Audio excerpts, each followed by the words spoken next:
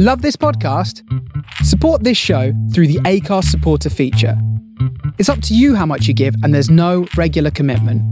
Just hit the link in the show description to support now. Okay, enjoy your dinner, and don't die. Oh, thanks. That's nice. Thank you, and you too. Yeah, you stay alive. Hello, and welcome to the In for a Penny podcast. I'm Mark Schaffman, a freelance personal finance journalist, and I'm joined by my financial planner friend Joshua Gersler, who runs an advisory business called The Orchard Practice. Hello. If you'd like to know a little bit more about us, you can check me out at www.cavendishcontent.com and Josh at www.topfs.co.uk. Each episode, we aim to give our perspective on the world of finance and money and discuss some of the issues that crop up in business as well as everyday life. We hope that you'll learn something from our podcast as well as have some fun too. Hit the subscribe button so that you never miss an episode.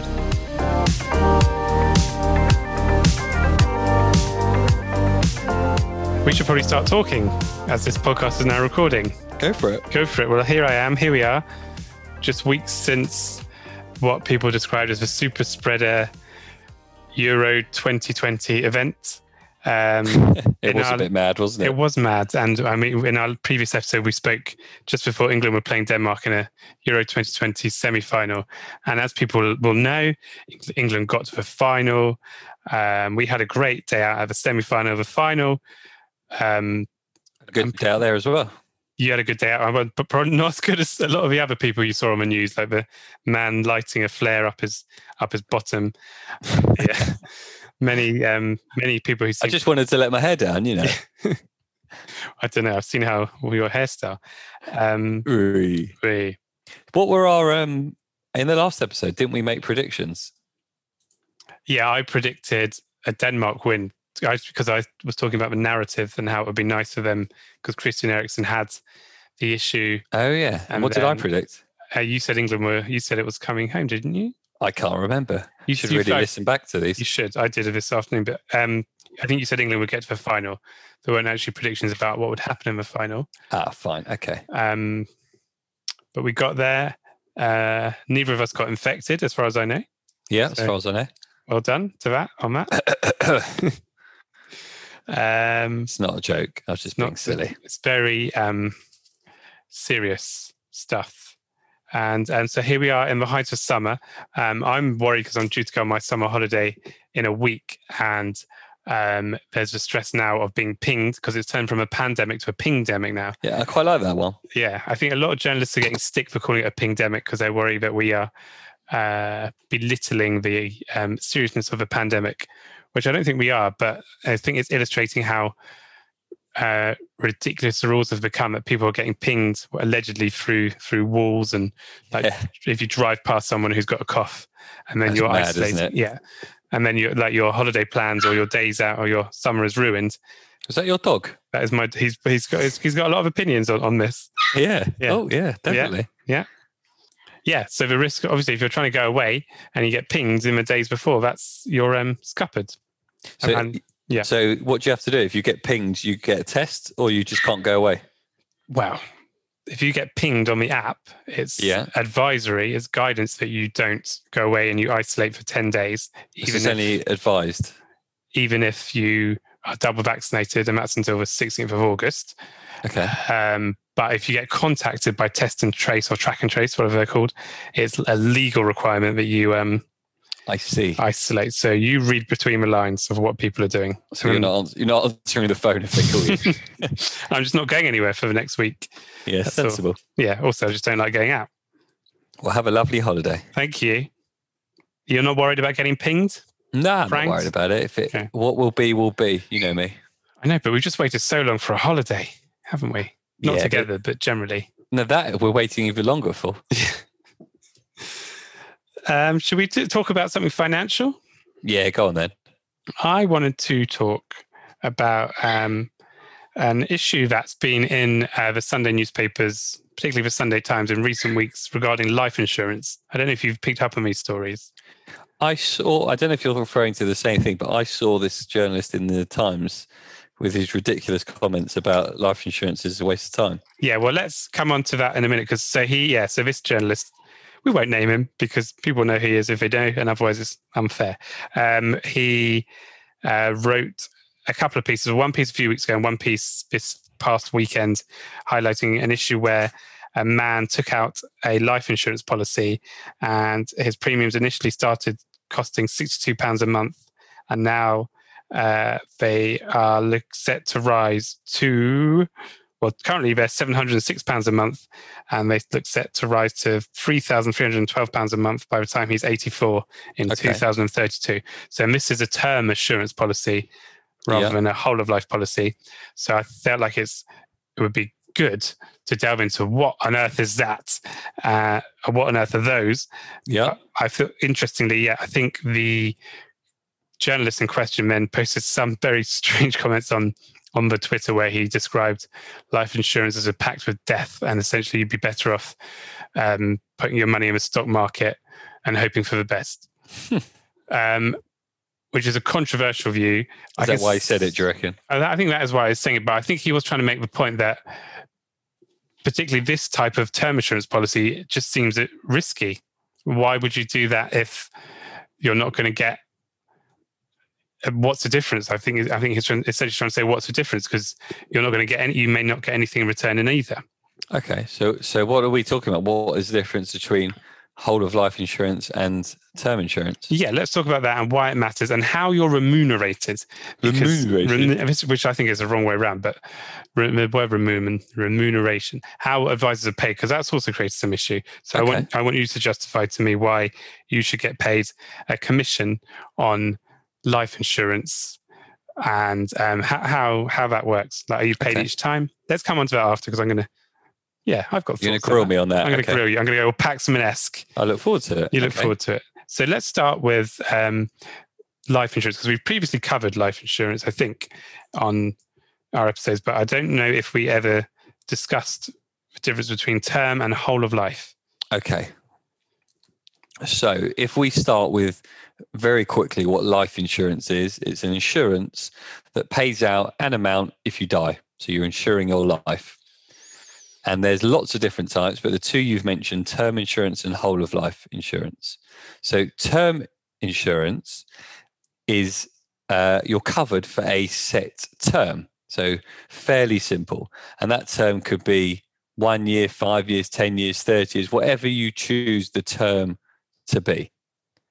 Whole of life insurance, also quite self-explanatory. It is for the whole of your life.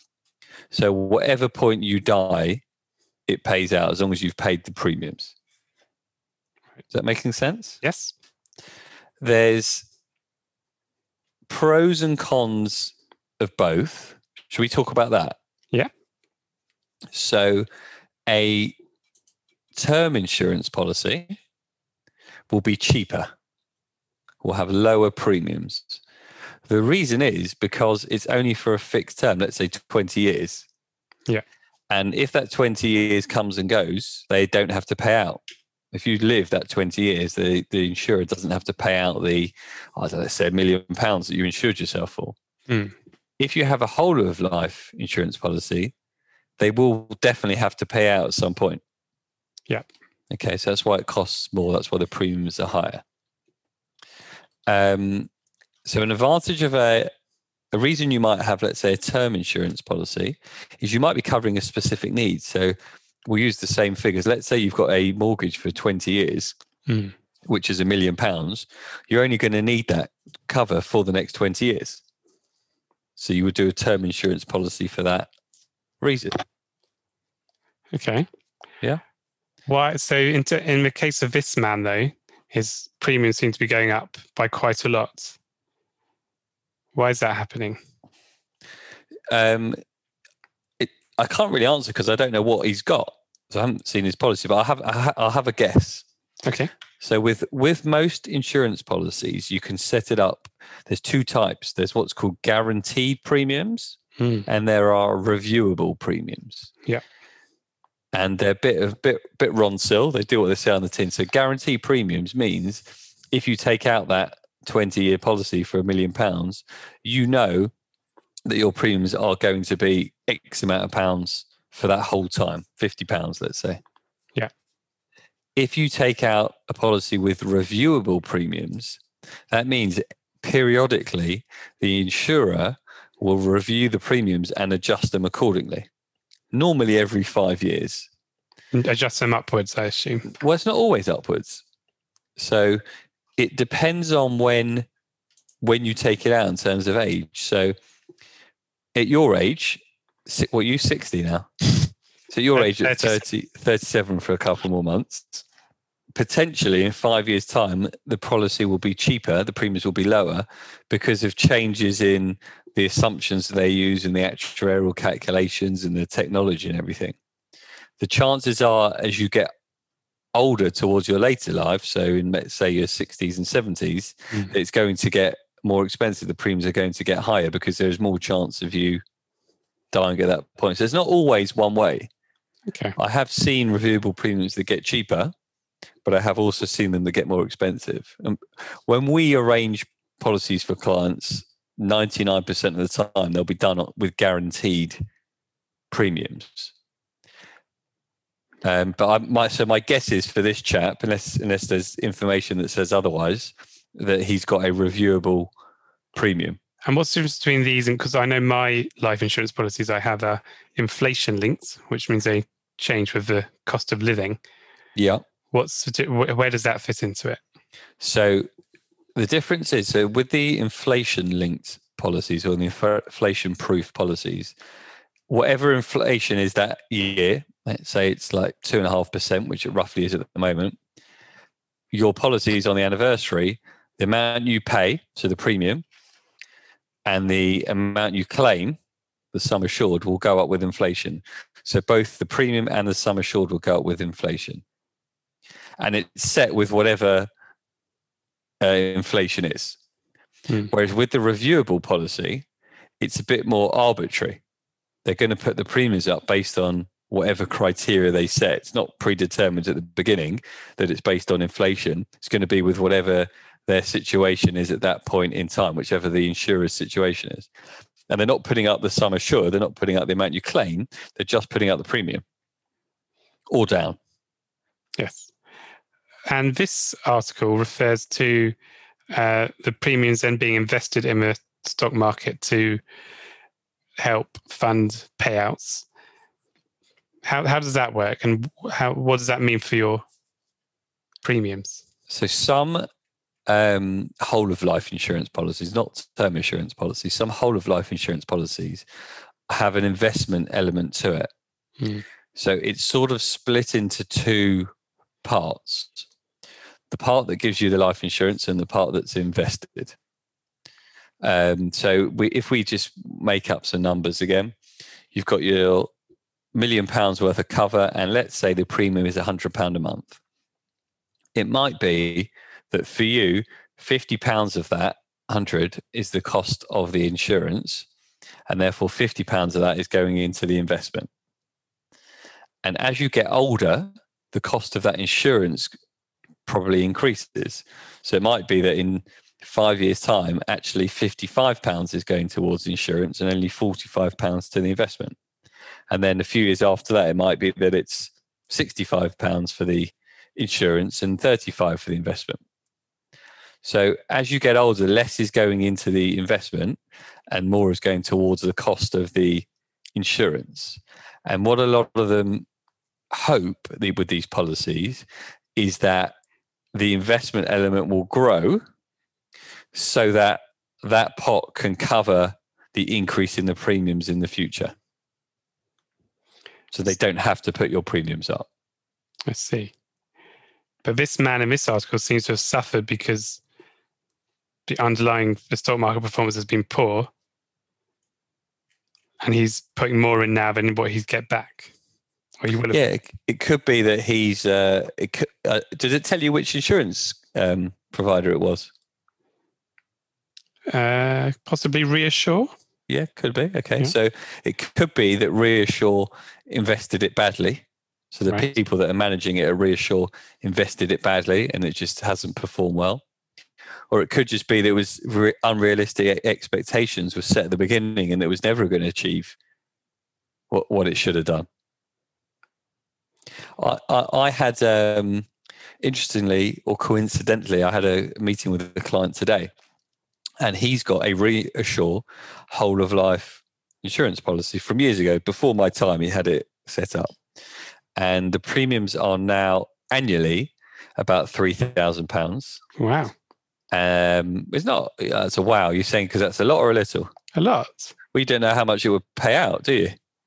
Okay, go on. If I tell you it's going to pay out £5,000, then a wow is needed. Yeah. If I tell you it's going to pay out 3 million, then maybe it doesn't need a wow. So it's all relative. But so his premiums are £3,000, and the amount it's going to pay out is 18,000. So it's not 3 million. Correct. It's not. But you went wow before I'd even told you. Yeah, so but I could have guessed what it would be like. So that seems rubbish. Yeah, I agree. And we had a chat today and said, you know what, is it worth keeping this? Yeah. To pay £3,000 a year to only get 18. Yeah. If you die in the next 5 years, yes, it's worth it. If you live longer than 5 years, it's not worth it because you're going to spend more than 6 years. Terrible maths there. Because you're going to spend more than £18,000 on the premiums. So we had a chat about that today. And before we say stop, we're going to just do a bit more research on the policy to see if there's anything else within it that makes it worth keeping, because you never know. It's got a surrender value of about £7,000. That means if he cashes it in, he'll get £7,000 back, which is the value of the investment elements of that policy. So we'll do a bit of digging. And assuming there's no surprises, he's going to say, well, you know what, I'll take the 7,000 and not worry about that life insurance. But how many people could be in these sorts of products? Because if you've just come across that, and if the Times had come across that, that would probably be as significant a story as the others. Yeah, there's probably hundreds of thousands of these policies out there. I don't think they're all bad. It depends on what options you've set at the beginning. I mean, we when we arrange whole of life, we only do it as pure protection. We don't do it with the investment element. We do it with guaranteed premiums, so there's none of these surprises. But there are still ones that you can take out with these investment elements, and I only think it's a problem if people have not been explained properly how it works. So if you go into it knowing exactly what you're doing, then so be it. But if you're expecting one thing and you're getting another, that's when it's a problem. But how are the ones without the investment element funded? It's just like a normal life insurance policy. And is that a more recent thing? I don't know really. I've been doing this for 10 years, and when I've done whole of life in the 10 years, it's always been pure life insurance. So it's no different to when you take out your term policy of 20 years, they do their calculations and they say it's going to be X pounds a month, and that's what you pay. And so similarly with a term insurance policy, it's all funded by the premiums. Correct. Okay. I can see what this journalist is getting at, though, with this gambling with death thing in terms of the other product.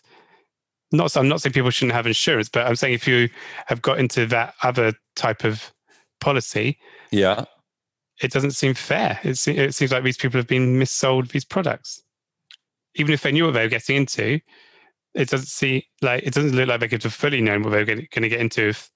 Because is any advisor really going to say, oh, is anyone going to listen if someone says in 50, 60 years, you could have a shortfall, or it could be worth far less? They're just going to say, oh, well, I've been told I need protection. This is the main one that's around. This advisor knows what he's doing. I'm going to trust him. Yeah, I don't know. It's very hard to say what went on in that situation. I think that the article I read from this guy was basically saying, don't take out insurance, put the money away, whether it's savings or investments or whatever, which I thought was dangerous thing to say. If we go back to the example, if you've got £1 million mortgage and the premiums are £50 a month, if you put £50 a month into a bank account for the next 20 years, I'm just tapping into my calculator, that's £12,000. So if you die in the 20 years, which the whole point of having insurance, remember, is to to protect your family or your loved ones or your business partners or whatever it may be. Mm-hmm. So they're not going to say, oh, great, there's £12,000 in a savings account when they've got £1 million mortgage to pay. So I think the sweeping comments about protection not being worth it or whatever he actually said is dangerous. If, like you say, there's specific examples of individuals getting missold things and he's highlighting that, well, that's right. That's definitely, if anyone's been missold something, the people that have done it need to be, it needs to be investigated. But there is no doubt in my mind that having life insurance, having income protection, having critical illness cover is I was going to use the word lifesaver. I mean, if you die, it's not. But for the people you leave behind, it's invaluable. But not necessarily this investment-linked one. I don't know. It's very hard to say without knowing the facts. So, as I said, I've never been involved with these. But yeah, exactly. But why haven't you done them? I'm going to go Paxman now. Why haven't you done it if you think it's so good? I don't know. I'm not saying I think it's so good. But if you don't think it's that bad, why have you never? No, I haven't said that either way. But because what I'm thinking is, if I said to you, Mark, right, let's set up a policy. It's either you can have a life insurance policy that's £50 a month, or let's do one for £100 a month, and half of that's going to get invested. Yeah. So that potentially, like you said, in 30, 40 years' time, you might actually have, as well as insurance, you might have built up a bit of a pot, a nest egg. And it'll be invested. The insurance company will choose investments. So it might do well, it might not. But is it worth having a look at? And I've said this sort of very high level without going through all the disclaimers and the risks and everything. You might say, you know what, yeah, if I'm going to put some money towards life insurance anyway, I might as well have a bit of a investment element to it as well. So I can see why people might have done it. But then I think I'd phone you up in 30, 50 years or whatever and say, well, you didn't tell me at the time that I didn't realize my premiums were going to be so high, and now I can't afford to buy England tickets. Yeah, and so it's got to be done properly, doesn't it? You've got to go through all the documentation properly, all the risks, all the disclaimers. This is what happened. Might not happen.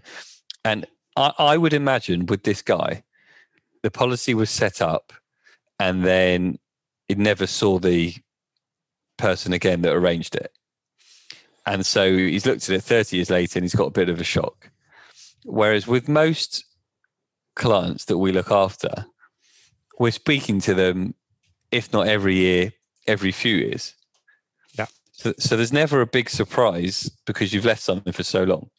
So you'd always be reviewing things. And like I said to you with this guy that I've met, I mean, I've only first time we've come across this policy and spoken about it. But if we were looking at things regularly, we'd say, well, it's gone up £20 this year, and make a decision, is it still worth it or not? If you just suddenly leave it, then you are going to get a surprise and get annoyed. Okay. There is no requirement on insurance, and this is me sort of playing devil's advocate. There is no requirement when you arrange an insurance policy to review them in the future. Really? Yeah, there's no ongoing responsibility. Once you've arranged it, assuming you've done everything correctly, you never have to speak to the person again. That's bad. But then you get the nice advisors like you who do that. Yeah, we always try and keep in touch. Some people don't want to. Some people you call and they'll be, everything's fine, I'm happy. Great. But then that's a risk for you if they're just saying that, and then 20 years down the line they come to you and say, well, I didn't realize I was paying this much, or I didn't realize this is what I was getting. No, it's not really a risk because you give the advice at the time. So as long as you do everything right at that point, you're fine. And if you documented that you've contacted someone and they said, I didn't need anything, everything's fine, you've done all you can do. You can't, we're not magician, and you can't force someone to do something they don't want to. Okay. Let's talk about the charging, because one of the implications, I think, in some of these articles, one of the things they're insinuating in these articles is that advisors are pocketing the commission from these life insurance policies, and that's why policyholders are getting such small amounts back. how are you paid for life insurance, for advising on life insurance? So we are paid a commission by the insurer. Okay. Now, I think commission can be seen as a dirty word. But when we arrange a life insurance policy, it's all disclosed. So nothing's hidden.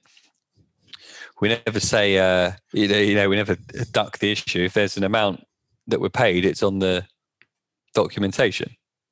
So I don't feel uncomfortable in the slightest getting paid a commission to help someone protect themselves or their family. The alternative is that you get paid a fee. Mm-hmm. Okay, does anyone do that? We don't do it. There are some advisors that do that, and it's whatever works for different people. It's not a charity, so you've got to be paid for your work. So whether it's a commission or a fee doesn't really make a difference from our point of view. And as long as the client gets what they want, it shouldn't, I guess, make a difference from their point of view. So I think in the article, and again, I haven't seen this bit about commission, but so I don't think it's a problem that people get paid commission. I think it's a problem if people are dishonest and dishonorable and take advantage of people to earn money. So that could be a commission on a life insurance policy. It could be selling someone a used car. Whatever it is, it doesn't really matter. Where there is money involved, there will always be dodgy people. Yeah, I think commission has a bad rep, particularly in financial services, because there's a fear that advisors will choose the products that pay the highest commission. And that was one of the reasons why commission was banned on investment products and that sort of thing. So I guess for some people, they may see commission and think, well, it was banned in other areas. Why are you still getting it in insurance? And surely there must be perverse elements to it. Yeah, and as I said, the alternative, so with general financial services and wealth planning, people pay us a fee.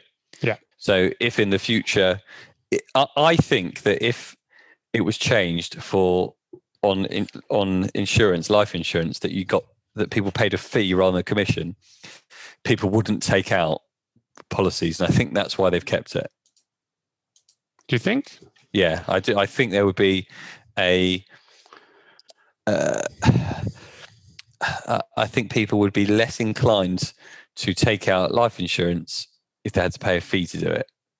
Whereas if it's all wrapped up into the premium, which is how a commission works, it's indirect, the charge, and people don't mind that as much. That's what I think. But why not? Because do you get any money from the premium? What do you mean from the premium? When I pay, or if someone pays their life insurance premium, does the advisor get any money out of that? Do they get out? Well, let's say the premium is £50 a month. Yeah. There's two ways to look at it. It's £50 a month. Let's say the insurer is Legal and General. Yeah. So Legal and General have decided they're going to pay a commission of, I don't know, £200. So is it coming out of the premium? You're not getting a commission necessarily on the premium, but the £200 is coming from somewhere. It's coming from you paying your premiums. Because if you don't pay the premiums, the insurer is not going to pay your commission. But does that make sense? If the commission is £200, yeah. If you never pay the premiums, the insurer is not going to pay the commission. So why not have a lower commission and premium, and then have a slightly higher upfront fee, like an advice fee? You could do, yeah. You could. I just don't think that people would necessarily pay that. I think that'd be interesting to see. If anyone's listening, let us know. Would you pay a fee for insurance so that advisors don't get a commission? Or do you think advisors should get a commission? Yeah, similar thing. Like if you do your home insurance, your car insurance, your pet insurance because he's been barking away, travel insurance. Like I've just in the process of looking at renewing my home insurance. Yeah. And I've gone on confused.com. And if they say to me, right, you have to pay a fee of, I don't know, whatever it is, whether it's £50 or £5,000 to arrange it, I probably wouldn't use them. I'm quite comfortable knowing that whatever my premium is, they might get a portion of that, a commission from that. I'm fine with that, but I can't see myself directly paying a fee for the insurance. What about you? Well, I think the difference with that is you only pay that once a year up front, and you can shop around for different people. But I don't have that much choice with my insurance if I stick with one advisor, and I'm not going to. Well, some people might, but I don't know if I'd have time to shop around for a different advisor every year to make sure my life insurance was affordable. So if I say, right, Mark, we're going to review all your insurances, it's £1,000 fee. Is that preferable to me saying, Mark, we've reviewed your insurances. This one's going up £20 a month. This one's coming down £30 a month. So we're saving £10 a month. Would you prefer to pay me £1,000 for that, or just pay £10 a month less on your premiums? Well, can you not save me more if I'm paying you £1,000? No, that's what it's worked out at. Right. Look, we're making numbers up, so who I'm just a bit worried when I finally have my annual review that you're suddenly going to start charging me £1,000. No, we're not. It's not our model at the moment. Yeah. It's not the way we do it. So I think it's, in principle, it's great. I just think when it comes to it, you're more likely to just want lower premiums, or just to pay the premiums whatever they are, rather than to pay a fee for it. Okay. That's interesting, but that'd be interesting to see which way the industry goes. Yeah. Yeah. But as I said, there are advisors that do charge fees. I just wonder how much commission they're giving up as a result. Yeah, you could probably a bit of research for you there. Thank you. I might do that. Okay. Well, I've come to the end of my grilling about life insurance now. Good. I think our conclusion is that you should have life insurance. You shouldn't just gamble, because obviously you could need it one day, or your loved ones will need it if you pass away, and there's bills to pay. Yeah, and I always think that, and I say this to clients, that we hope that any money that you put towards insurance, you never have to use, you never have to claim on it, and we hope it's sort of a waste of money. Yeah. We hope that all you're getting is the peace of mind. And at the end of the term, well, yes, you haven't got the £1 million, but you have got to live. Yeah. You are here, you have lived. So, I'm in no doubt whatsoever that there is a great need and benefit from having the insurance. Okay. Is that all we have time for? I suppose it is. I'm going to have my dinner now. Okay, enjoy your dinner, and don't die. Oh, thanks. That's nice. Thank you. And you too. Stay alive. Stay alive. Please remember, anything discussed in this episode shouldn't be taken as financial advice. But if you do need support, feel free to contact us on Twitter. You can reach me at Mark Schoffman and Josh at Josh Gersler. We hope you've enjoyed the show. Please leave us a review on your podcasting app. That helps people find us and lets us know you're enjoying what you hear. So thank you for being in for a penny.